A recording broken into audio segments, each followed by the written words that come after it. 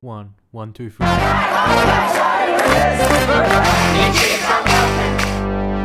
Hello and welcome to the people-powered Green Left podcast, where we give a voice to the 99% and not the big corporations. If you think this project is important, please consider becoming a supporter today. Now, on to our latest episode. Hello, my name is Suzanne James and welcome to the Green Left Show. Before we begin, I'd like to recognise the traditional owners of this land on which we live and work and pay my respects to their elders past, present and future. I'd also like to recognise all people of diversity in all its many forms and champion their right to self-determination. Speaking of self-determination, today's Green Left Show has a special guest, Lizzie O'Shea. Lizzie is founder and chair of Digital Rights Watch Australia. She's a human rights lawyer, an activist, writer and broadcaster. She's written 2 books, Empowering Women and Future History. She's been widely published, including in the New York Times, where she wrote an excoriating article about Australia's chronic gambling problem and how governments are just as addicted to the game as the players. She's a recipient of the 2019 Human Rights Hero Award for her work on Australia's encryption laws. Her special interest areas include post-September 11 overreach in all things data privacy and collection in the name of AML, TTF and national security, and the vexing question of Australia's gambling industry reform. She joins us now. Lizzie O'Shea, thank you so much for joining us on the Green Left Show. Thank you so much for having me on. It's great to be here.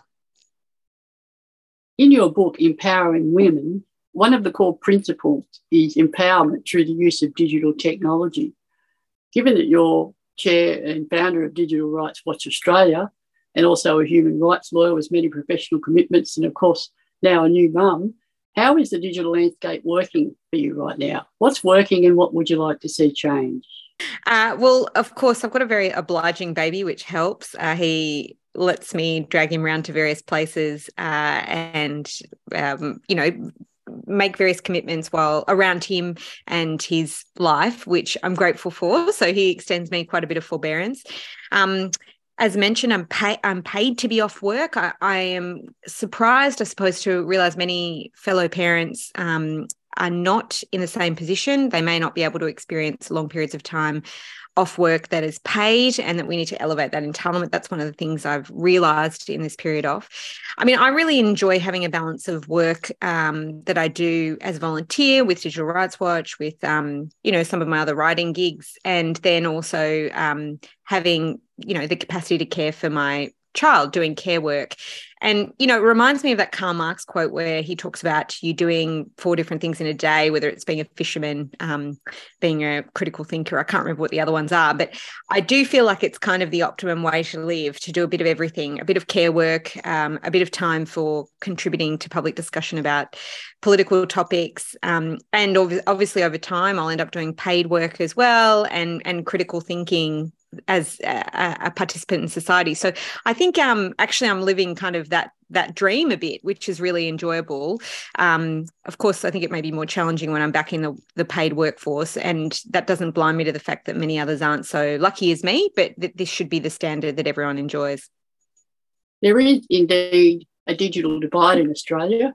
You talk in your book Future Histories a lot about the nexus between socialism, digital self-determination and governments mistreating people.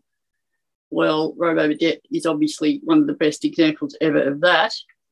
The largely digitised COVID response also left a lot of people behind, and the government swiftly found that many people didn't have the 24/7 connectivity their policies and their response assumed everybody did. Homeschooling is a good example of that.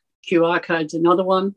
Fax records, not to mention Centrelink access, all extremely difficult for the digitally disadvantaged, and by default, obviously, the financially disadvantaged. It's pretty hard to maintain a smartphone and stay connected if you're, for example, in a DV or homeless shelter. Whose job is it to fix that very complex web of digital neglect, classism, political self-interest? And how can activists and advocates effectively lobby for digital equality when so many people have been left behind and aren't reliably connected still? Yeah, I think it's an astute observation. I think what the pandemic has shown us is that dependence on the infrastructure of the internet and its various social layers as well, not just the actual network physically itself, is a very pressing question. How can we make sure that access is guaranteed, but also that access is facilitated in a way that gives people rights rather than treats them as objects that can have a will imposed upon them. So what I mean by that is, of course, you're right to point out that there's a digital divide. There's a difference between connectivity and access to the network across the country, and it generally falls to people in disadvantage who are less able to connect to the internet as a basic right. But then there's much more complexity to just the availability of the network. It's also how you engage with the network itself. And a lot of people may not have access to a smartphone. That might also tend towards older people, for example, who are less familiar with the technology. But there's a lot of people also who are mobile first, who don't have access to a desktop and do many things through their mobile phone instead. And so this is where the kind of complexity around how we deal with this as a social issue is really important, because I think a lot of people who are perhaps mobile first, who tend to be more disadvantaged, often also are then more dependent on privately owned social infrastructure of the web. So I'm thinking here of programs like Facebook or platforms similar to that, other social media platforms, free email services, for example, where the trade is you provide data to these companies and you get a free service in return. And then, of course, there's a whole nother layer of complexity around how the government makes use of digital infrastructure to deliver welfare services. There's a really interesting report on this exact topic by the Special Rapporteur on Extreme Poverty, who was at the time, at least in 2019, where he talks about the digitisation of the welfare state and creation of what Virginia Eubanks, an author, has called a digital poorhouse, where digital infrastructure is used not to alleviate poverty, but actually manage the poor. And once you come in contact with the government, then that information point is treated as something that can help shape your future, as a form of coercive control at times in terms of taking away privileges, entitlements that the welfare state delivers. So instead of treating people as rights holders, they're treated as a cohort that can be managed and controlled. And so I think all these complexities are overlaid or become clear, should I say, in the course of the pandemic. The inequality that really exists, that is social, that is economic, which is then expressed in digital terms. And I think one of the things I think is really important about Digital Rights Watch is we do take a rights-based approach. So we do want to see people have rights rather than access to the welfare state somehow being treated as a privilege or as a customer service relationship. That instead you've got an entitlement to be able to get an education, to be able to get access to welfare payments, but also if you need to use social media infrastructure to maintain contact with people, that you don't become dependent on a private enterprise to do that for you, who can take it away at any time, like Facebook did with the News Media Bargaining Code, where it stripped all news off its platform. And then many people who are dependent on that to receive news, to receive health information, were in a very difficult spot. So I think there's lots of different components that we can do to address some of these inequalities as they take form in digital settings. But having a rights-based approach, I think, is the first and foremost way to tackle it, because we need to treat people as rights holders, but then also putting the onus back on government to make sure that services are delivered in a way that is rights respecting, but also that the infrastructure is there to allow people to participate in online life without becoming beholden to private enterprise. And so those are some of the big picture ideals I think that we can start to talk about if we're interested in tackling some of these problems. And the last thing I'll say is I think Digital Rights Watch plays a really important role in civil society in terms of advocating for some of these causes. You know, a lot of us are self-avowed privacy nerds, and I think a lot of this comes down to personal information, who gets to control it, and we're happy to do that advocacy. But I think there's also other organisations who deal with people who are actually experiencing poverty that have a role to play in terms of elevating their digital literacy, working with their cohorts to elevate digital literacy across the board.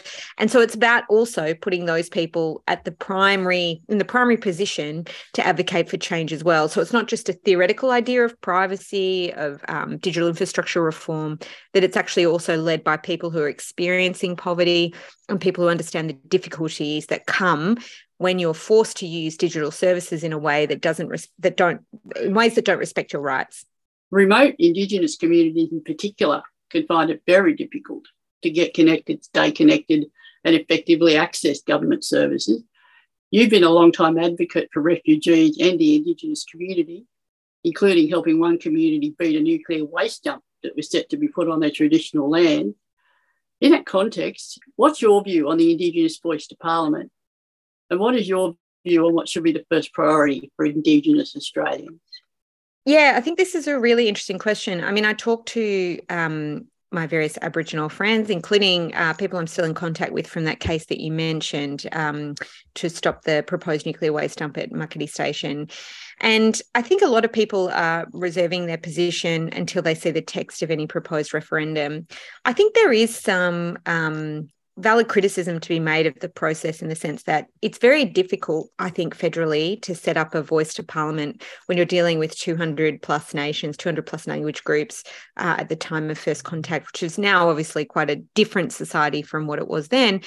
But the idea that there's a single Aboriginal voice, I think, is something that we should be a bit critical of and not accept without thinking it through. So, you know, I also understand that there's some representative element that has to change at a federal level in our constitution, our, you know, foremost foundational legal document, and that it may be very difficult to do that in a nuanced way. And maybe this voice to Parliament is the answer, at least in the short term, to dealing with that problem. And so what I would say is, I think it represents something, and to the extent this referendum occurs, if it were to lose or to be unsuccessful, I think that would also be an enormous problem.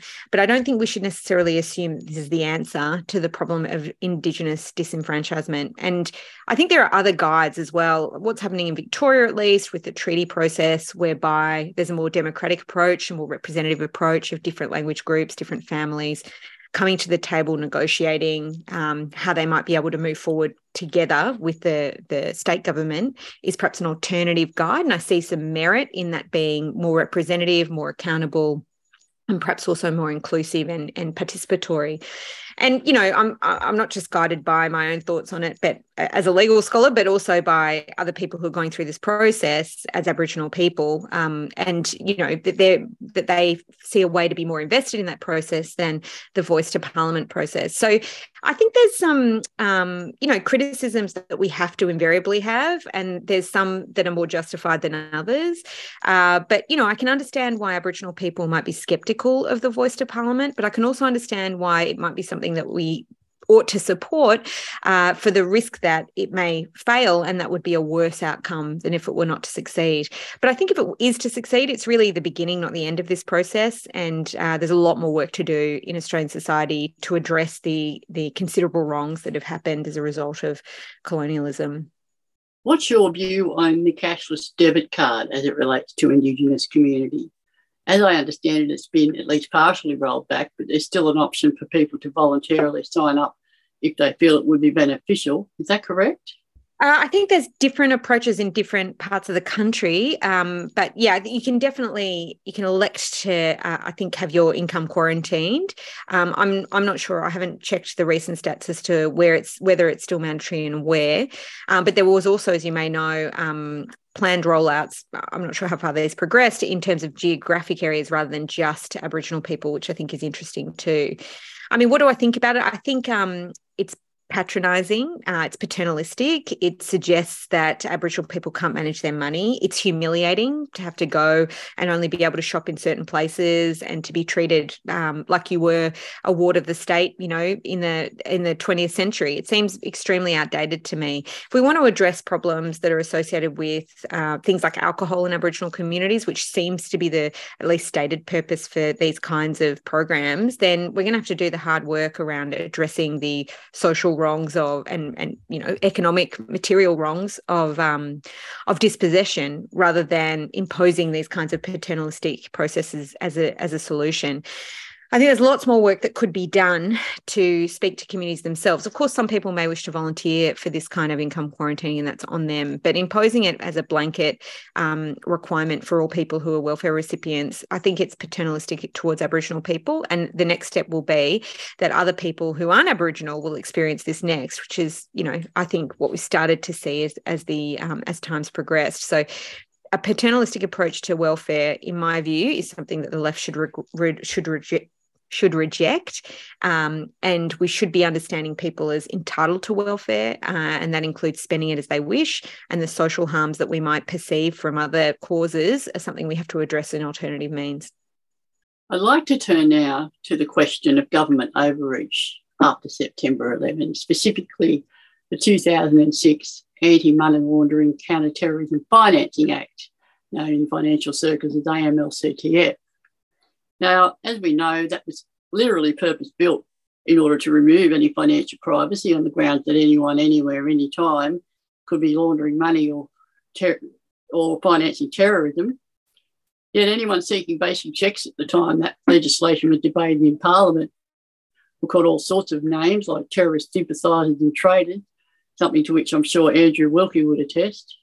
Fast forward then to October 22, when you were quoted by Green Left as saying, and I quote, Australia leads the pack in terms of number of national security laws passed in response to 9/11. We are now close to 100 different pieces of terror legislation. Many require companies to hold mountains of information, like a metadata retention regime, and then put the data at risk by, for example, weakening encryption, as with the Access of Assistance Act, unquote. Now, state and federal governments of all persuasions have spent the last 20 years building that lack of privacy into everything data related. Now in 2023, is it realistic to believe that we can now retrofit privacy protection? And how does Digital Rights Watch suggest we go about that, given that, as Adam Bandt once said, many politicians will remain complicit, especially whenever a proposal has national security scrawled on the front in crayon? Yeah, it's a nice line from Adam Bandt. I hadn't heard it before you mentioned it then, so it's a good one. So it's true we lead the pack. I mean, yeah, close to 100 pieces of legislation. I think widely perceived as one of the more aggressive jurisdictions in terms of legislating in response to the supposed risk of terrorism. And, you know, it's in relation to financial transactions, as you mentioned, but also in relation to lots of other things, powers given to security agencies. Of course, in digital settings, the power to break encryption, to force companies to build in backdoors, which cause great potential risk that those backdoors will be used by others. So all sorts of serious problems that come from widespread legislation in response to the threat of terrorism without a proper counterweight in the form of an active civil society to resist it, an active social movement that can challenge this mandate. I think I suppose what would I say about that generally? I think part of the reason is that I have to say, we don't have any kind of rights in our legal regime. We don't have a Human Rights Act. We don't have a charter of any description that is enforceable, that government has to take into account in putting in place these laws. So equivalent jurisdictions like the United States, for example, has the constitutional amendments that give rights to citizens, which of course curbs to some degree some of the initiatives of the state in this respect. And also in Europe, there's obviously European rights that exist and local regimes as well that give people greater protections. We don't exist in that world. So we're part of the Five Eyes Surveillance Alliance, but we don't actually have any rights in our law, which makes us a kind of low point or a testing zone as well for more aggressive forms of legislation that wouldn't be able to be passed in other parts of the world. It's not to say that these other parts of the world don't have very serious surveillance regimes, but I think we're in an unfortunate spot as Australians because of those factors, the fact that we're part of a national security alliance in the form of the Five Eyes, but also that we don't have laws that enshrine rights. What I think we can do about it is take some of that back. And I think part of why I'm so passionate about privacy, which I think some people find boring or think is outdated, I think actually it's completely wrong. I think we could actually reform privacy law in all sorts of interesting ways to curb the excesses of the surveillance state. One of the things that many people talked about in the wake of the Optus data breach last year was that huge amounts of information were held, very sensitive information by Optus, for the purposes of national security. They were required to hold this information for the purposes of the Australian government, being able to track who had access to a phone account and the like. I mean, some of the information, I'm sure, as well, in relation to Optus was held because they like holding data. They're data hoarders, and they didn't necessarily see any downside in continuing to do that or security risk that they had to manage. And, that shows that the factoring is not the balance is not right among these companies to treat cybersecurity as an important issue that they owe, an obligation that they owe to their customers. But I think that's a perfect example where we can talk about how privacy and security go together, that if we can avoid companies being required to hold significant amounts of personal information, it actually makes our society more secure because it reduces the surface attack area for hackers that are criminal or state-sponsored hacking, for example. So I think there's a perfect argument right now about how privacy can undermine, risks that we face as a society, but also is the right thing to do in terms of giving people the right to participate in society without being surveilled. And it's a very concrete, obvious example that people can identify with.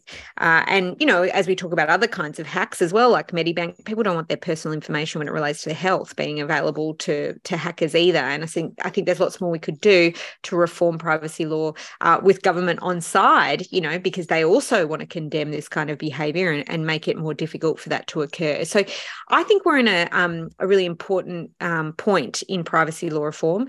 The other main reason, of course, is that the Privacy Act is currently under review and it's due to be reviewed in 2023, and we expect it will be reformed. And so it's a matter of how much reform we get. This is the perfect moment to be advocating for serious reforms to privacy law that can give people the right to participate in society without constantly being surveilled, to undermine the data-driven economy, but also protect people from state-sponsored and criminal hacking, and make sure that government isn't complicit in creating an environment where that's more likely to occur. I think all these discussions, it's great to be having them, and this is where we can turn it into real reform. I don't think by any means the horse has bolted and there's no use in dealing with this. I think there's lots to be gained, and this is the perfect moment to be doing so. So we expect 2023 to be a pretty busy year for Digital Rights Watch, and for anyone who's interested in these topics, they're of course welcome to join us. It's a failure of legislation too, isn't it? Many companies were panicked by the very heavy-handed rollout of the AML-CTF Act. People were threatened with regulatory visits and all sorts of sanctions if the requirements weren't met. But at the same time, we also know most corporations won't comply unless you can hold a legislative gun to their head and force them to do so. What's your view on that? I agree. And also what I would say is that while I appreciate Adam Bandt's remark about, politicians responding to the call to reform very quickly and attentively when it comes from the national security state, is that I have, in the last sort of, I suppose 10 years that I've been watching this space, seen that start to turn. It's not the case now that these things just go unnoticed. It's definitely the case that as national security laws are put up and considered by the House, not only is there significant opposition often to the worst excesses of those proposals from everyday people who, often we're told don't care about privacy, don't care about, or will, are frightened of terrorism, so will accept incursions into their freedoms for the sake of protecting against terrorism. So there's a lot of opposition from there. There's also increasingly parliamentarians who understand this situation that we're in and don't necessarily accept it. Peter Dutton put up an identity services matching bill a couple of years ago, which was extremely egregious in my view, insufficient privacy protections. It was about using facial recognition technology for national security purposes. And the committee that was reviewing it rejected the bill. They turned it down. They said this is unsafe and shouldn't be passed. That bill was then withdrawn. Now, I expect some similar form of legislation to come up again in the not too distant future. But I think it was a defeat of sorts for Peter Dutton and for others who may think that they can just have this kind of very expansive positions or legal instruments just waved through. That's not really going to cut it anymore. The encryption legislation as well, that was another example where there was significant opposition. The relevant parliamentary committee wrote a critical report. There were a lot of reforms that were ringed out throughout the course of the process. Like, I'm not claiming these as particular victories. I think we've still got a long way to go before we can talk about them like that. But I wouldn't assume that we will fail every time. And that part of the work, I think, of being an activist and advocate here is to do your bit every time without getting fatigued, because you never know what kind of success you might have. And that increasingly we get closer to a point where that mandate that we talked about, the capacity to just legislate in respect of counterterrorism in any way you like starts to evaporate. And I would like to think that in the last 10 years, the work that lots of people have been doing at Digital Rights Watch, but also in other places too, has really contributed to that mandate starting to disintegrate. And that, I think, is a really good thing. To be clear, no one disagrees that the tracking of counterterrorism financing and money laundering isn't a good thing. My only objection has always been that now applies to every single bank account in Australia, albeit different risk group customers having different requirements for data collection. I think that's a very valid position. And what I would say is, I know we're going to talk about gambling reform in a little bit, but plenty of governments have been more than happy to observe or to know about lots of money laundering occurring in casinos and gambling venues and not be too concerned about doing much about it. So, I think there's money laundering and then there's money laundering. There's instruments that are used to challenge counterterrorism or terrorism financing, I should say. That doesn't mean we should treat everybody as a suspect. Laws have to be targeted and appropriately narrow to do their job, and I think we are right. It's correct to be critical of laws that are broader than that, because it's right to question why we should all be treated as suspects if there's no evidence for it. While we're on the subject of national security, I'd like to ask you about whatever the current situation is with Julian Assange. Yeah, so he's still obviously incarcerated now and contesting his extradition to the United States. As I understand it, there's been a lot of back chat about whether he might be able to be released. He's obviously been incarcerated for quite some time now. And Anthony Albanese, our Prime Minister, has been more supportive of that process being ended, not allowing him to be extradited into finding some other solution, which I think is a good thing. And now he holds office. I'd like to see some of those historical comments be turned into action.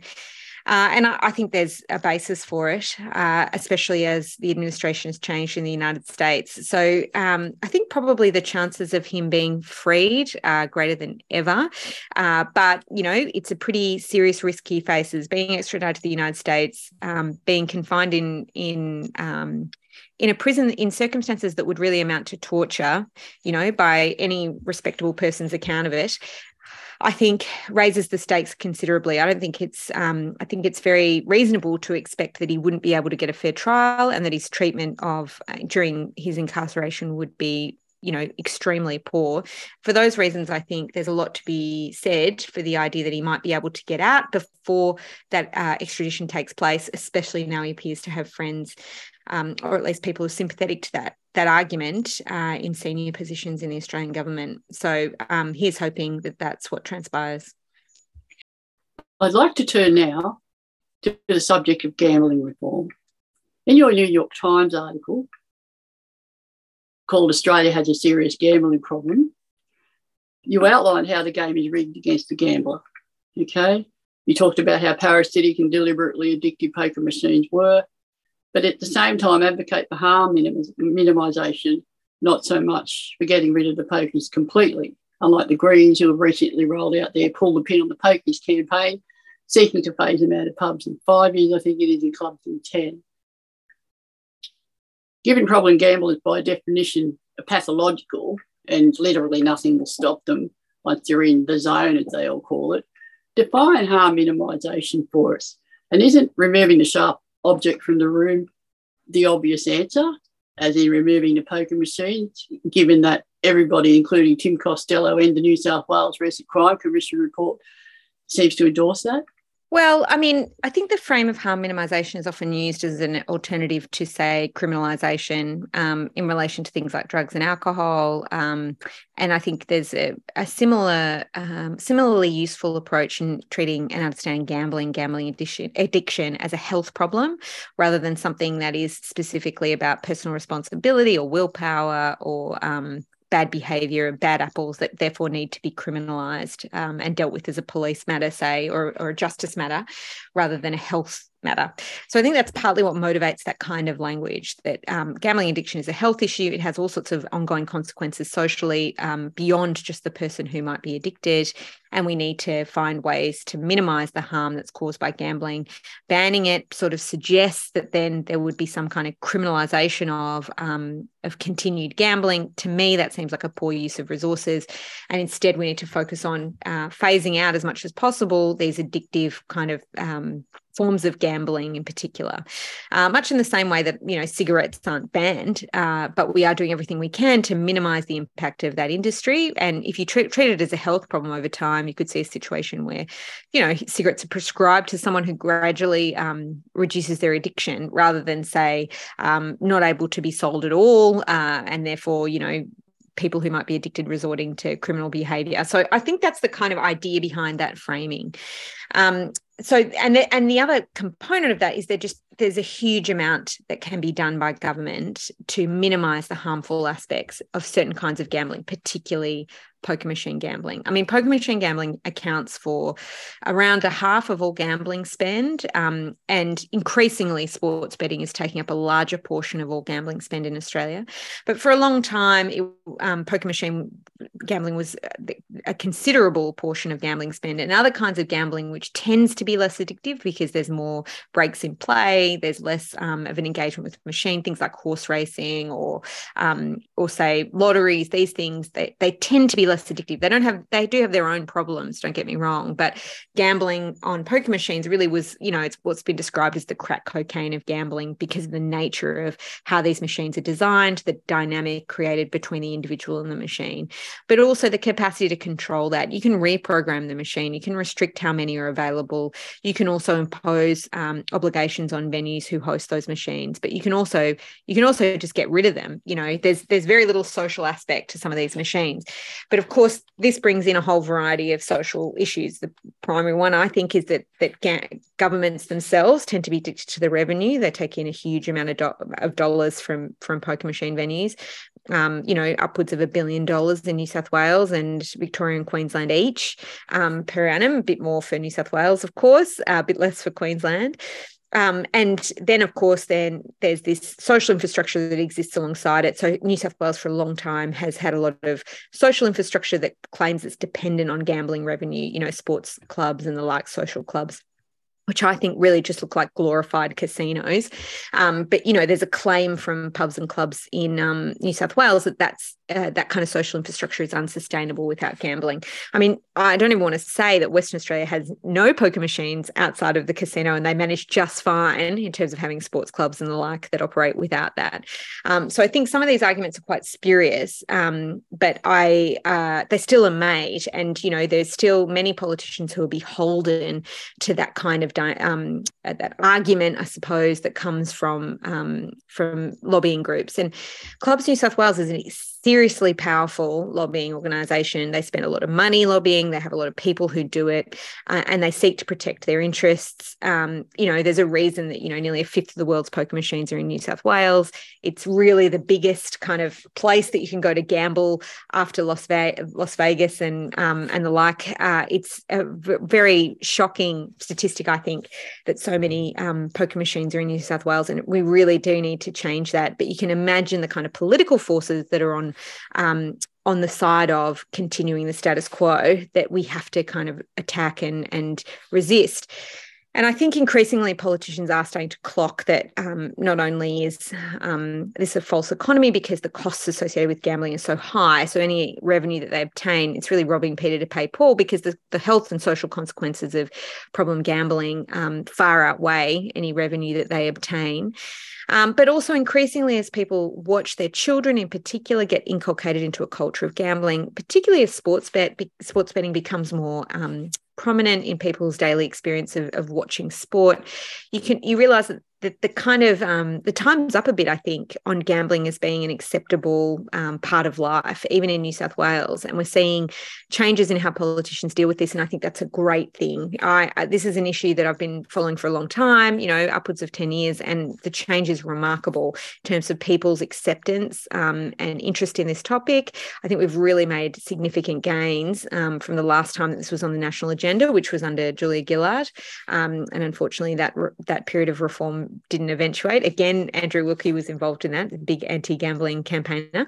But yeah, I think we are again on the precipice of significant change, even in places like New South Wales, which until even relatively recently was seen as very difficult to get reforms or wins in that jurisdiction. And now we can see that, in fact, on some things they are leading, which is very, very impressive and good to see. Just on that issue of personal responsibility, your Times article referred to what you called the hoary line, that gamblers should take personal responsibility, a line being pushed, obviously, by the gambling industry. Then you also talk about the bankruptcy and misery that gamblers inflict on their family, themselves, and on the wider community, and the massive cost that's involved not only to people immediately affected, but also to the economy. Where is the line then between state intervention and personal responsibility? How can we be talking about keeping the government out of our digital private lives and not being able to impact our digital choices, and then at the same time say they must do more to control people's personal gambling habits?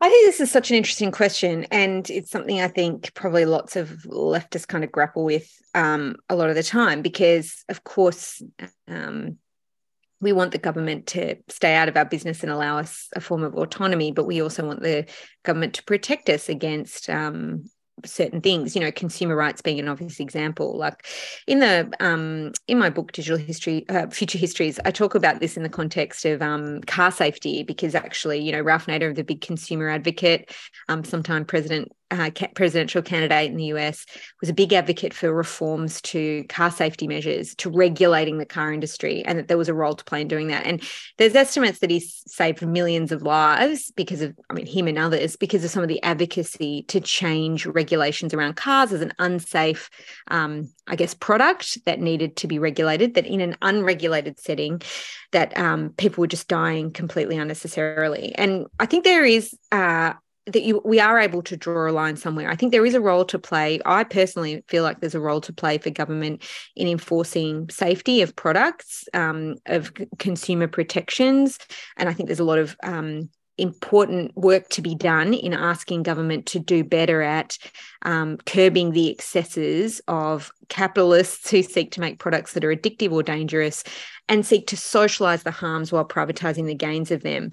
I think it's not contradictory to then say that you want the government to respect your rights in terms of how they deal with personal information or take the approach of keeping you safe in a criminal setting far too far, in my opinion.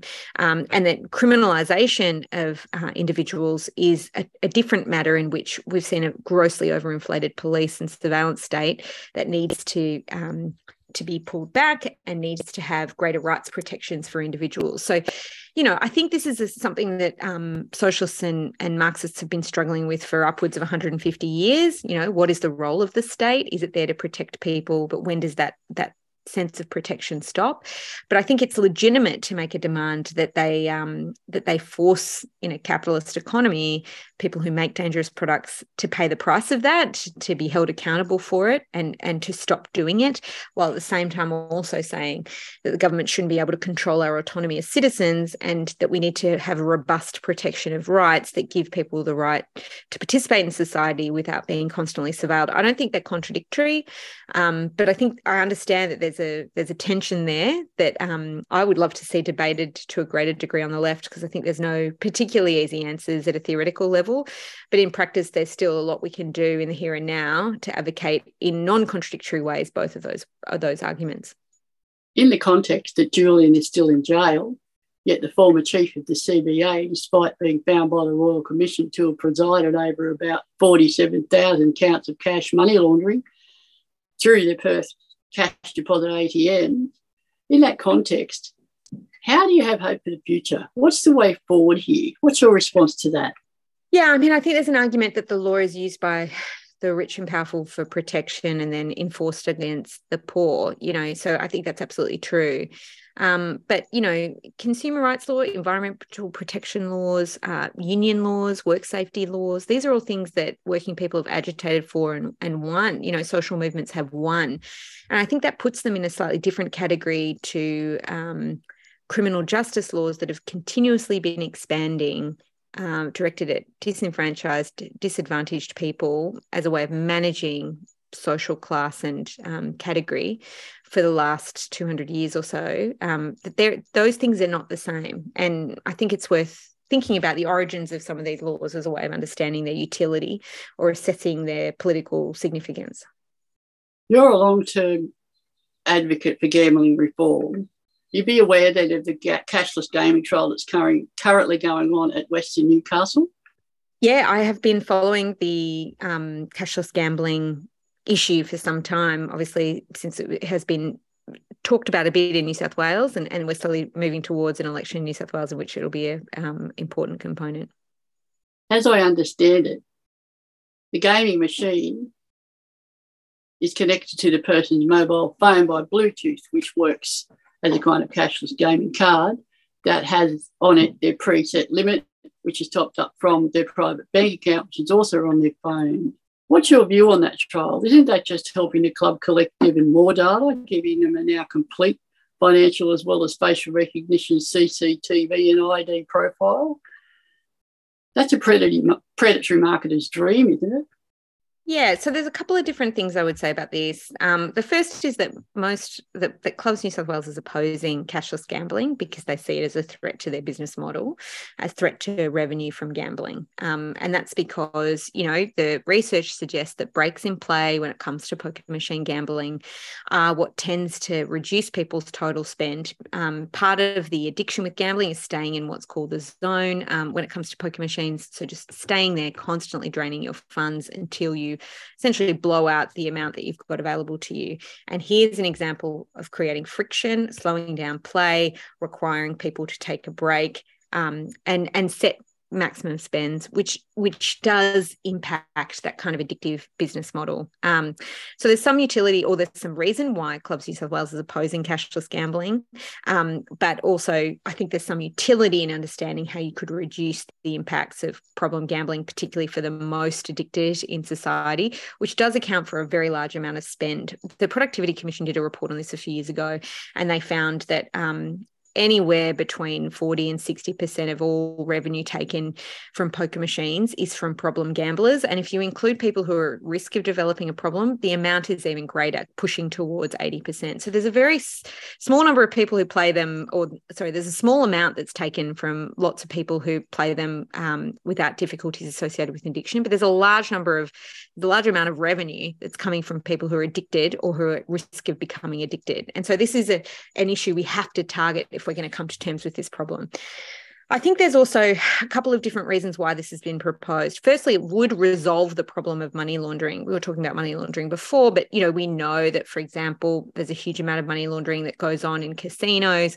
This is something that's come out in the various royal commissions. It's pretty egregious. It's pretty shocking. Turns out, at least in Melbourne, Crown Casino, they were unfit to hold a license. They're still continuing on. The casino is carrying on, but that's a pretty shocking finding from Royal Commission that this kind of that the way that these casinos are operated allows this kind of money laundering. Here's an example of a program that would arrest that, not permit money laundering through casinos and clubs, and that would be a good thing, in my opinion. Of course, then there's this secondary argument about, does it allow a profile to be created of gamblers? There's a couple of things I'd say about that as well. The first is that clubs already do this. So they already have very serious approaches to customer surveillance and know a lot about the people who use their venues. So we shouldn't assume it doesn't happen already. But secondly, I think if you have transparent financial information, this does also create an obligation on clubs as well to perhaps intervene, to take their responsibilities under self-exclusion, but also setting caps for spending much more seriously. It's much more difficult to turn a blind eye once you have that transparency of financial information. At the moment, these clubs and casinos can make profiles of individual gamblers and use them to advance the person's addiction, with very little difficulty. But then, they can also claim that they didn't necessarily know that their funds may have been misappropriated, or the person may be spending beyond what they had stated they wanted to under a self-exclusion regime. So there's a responsibility that comes with that financial transparency as well. And the last thing I'd say about all of this is by no means the end of anyone's views or aspirations in relation to gambling reform, but I think it is a step forward, partly because the way gambling is run, particularly in somewhere like New South Wales, is just so harmful and so devoid of significant regulation that would limit those harms, that this is a step forward. But I don't think that this is the total solution to the problem of problem gambling. And there's plenty more that can be done, particularly around machine design, that could significantly improve the experience of people who are addicted to gambling. And, you know, then people who are around them who experience the consequences of this as well, you know, vastly improve their experience of life as well. So I think there's a justification in arguing in favour of a reform like this, while also keeping your eye on a greater aspiration for reform more generally. I'd like to ask you now about steps individuals can take to protect themselves in relation to their privacy and their data. It's becoming increasingly difficult to access anything without an online account or log on. And it's very difficult to protect yourself when you find that outfits delivering government services like Service New South Wales, for example, are run by privatised operators. And with all the hacks that we've seen from government and non-government organisations, it's pretty hard to protect yourself against all that, isn't it? Particularly when government services are increasingly delivered in a digital format by privatised outfits. How do people protect themselves from that? Yeah, so I don't want to be too glib about it, but advocating for privacy reform is one of the primary ways in which we can protect our privacy.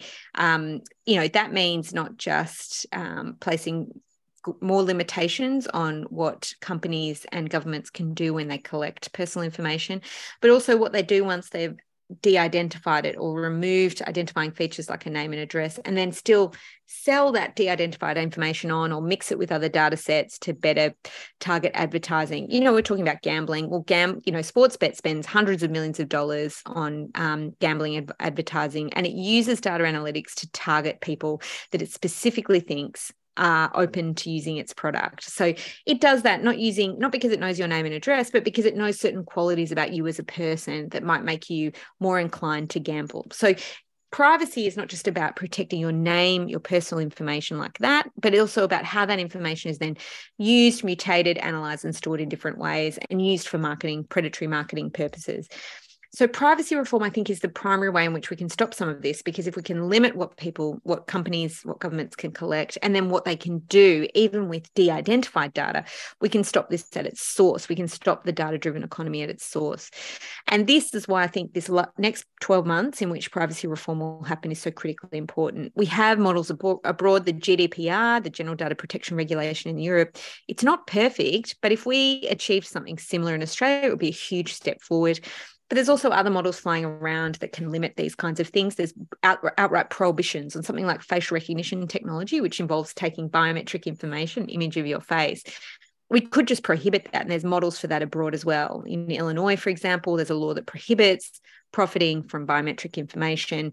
That means that in Illinois, at least, lots of people don't experience facial recognition, where in other states they might. And, you know, we can use these models here and apply them and argue that our Attorney General introduced reforms like that to stop some of these industries in their tracks. And that would be a good thing. More generally, I think there's lots of digital literacy we could do to reduce our capacity to be hacked. Things like two-factor authentication, stuff like that is very important. Using a password manager, not using the same password twice, all these kind of practical tips. But I wouldn't want to give them without first putting in place the context. This is really a structural problem. It's not an individual responsibility one. It's a structural one. It's how our economy is designed. It's the laws that regulate personal information. That's where we need to be looking if we're really interested in protecting people's privacy, not just our own, but as a society. And this is fundamental to people being able to participate in public life, to people being able to make use of the incredible resource that is the internet, to build communities, to experience and enjoy artistic, creative works, to communicate, to collaborate in protest movements, all these kinds of things that are so fundamental to our society that are facilitated by the internet. We absolutely need to deal with structurally how we regulate personal information and its use, and better protect privacy to protect those fragile institutions that allow public participation in life. And that's what I'm aspiring to do in 2023 with Digital Rights Watch. Now that you have a son, as a new mum and looking to his future, what sort of future do you envisage for him? What is your hope for the digital world that he might live in when he's a grown man? What I aspire to is a world in which you're not constantly wrestling with not just addiction to things like gambling, but also to devices. I think your capacity to regulate your attention and where you devote it, and that you do so meaningfully, is going to be one of the great challenges of any generation, any member of the next generation, who will have a very addictive device in their pocket, probably at all times from a young age, and working out how to navigate online life in a way that is meaningful without it being overwhelming or addictive is a life skill that I would hope I will have been able to teach him. But I don't have the hubris to think that I will do better where others may have struggled. I think I'll definitely struggle with it, like all parents. I'd like to be in a world in which we don't rely on large private enterprises for our basic online infrastructure, for socializing, for consuming creative content, for doing activism. And I like to think there would be public alternatives, socialized alternatives to that. And that's a real way in which in the 21st century, governments can intervene into the internet economy for the better. And I'd like to see a world in which government surveillance justified in the name of counterterrorism is no longer really permissible, and that accounting of in that political mandate has fallen on the side of rights rather than surveillance. And I look forward to that occurring, and I think that's going to happen shortly. But it's a lot of work that we've had to do to recast this narrative and to understand how government surveillance and national security agencies often put their interests ahead of the interests of citizens in online settings. And that, if we're interested in avoiding state-sponsored hacking, criminalised hacking, we need to rethink our approach to national security and how it treats personal information and being online. And so I look forward to a world in which some of the problems that we've had to deal with won't have to be dealt with by my son. But yeah, I'm not at all naive about the centers of power that we're up against. And these are some of the biggest holders of power in society today, tech companies and governments. And so it's going to be a big job to resist their agenda. But I like to think a diverse social movement with lots of people from different social movements coming together to work on that is a recipe for success. Lizzie O'Shea, thank you so much for joining us on the Green Left Show. Thank you so much for having me on. Great questions. Thank you for joining this Green Left Show, where we explore digital rights, privacy, and all things big data with Lizzie O'Shea, human rights lawyer, chair and founder of Digital Rights Watch Australia. You've been watching the Green Left Show. If you like our work, go to greenleft.org.au and look at the many ways that you can be involved. Become part of the solution instead of part of the problem.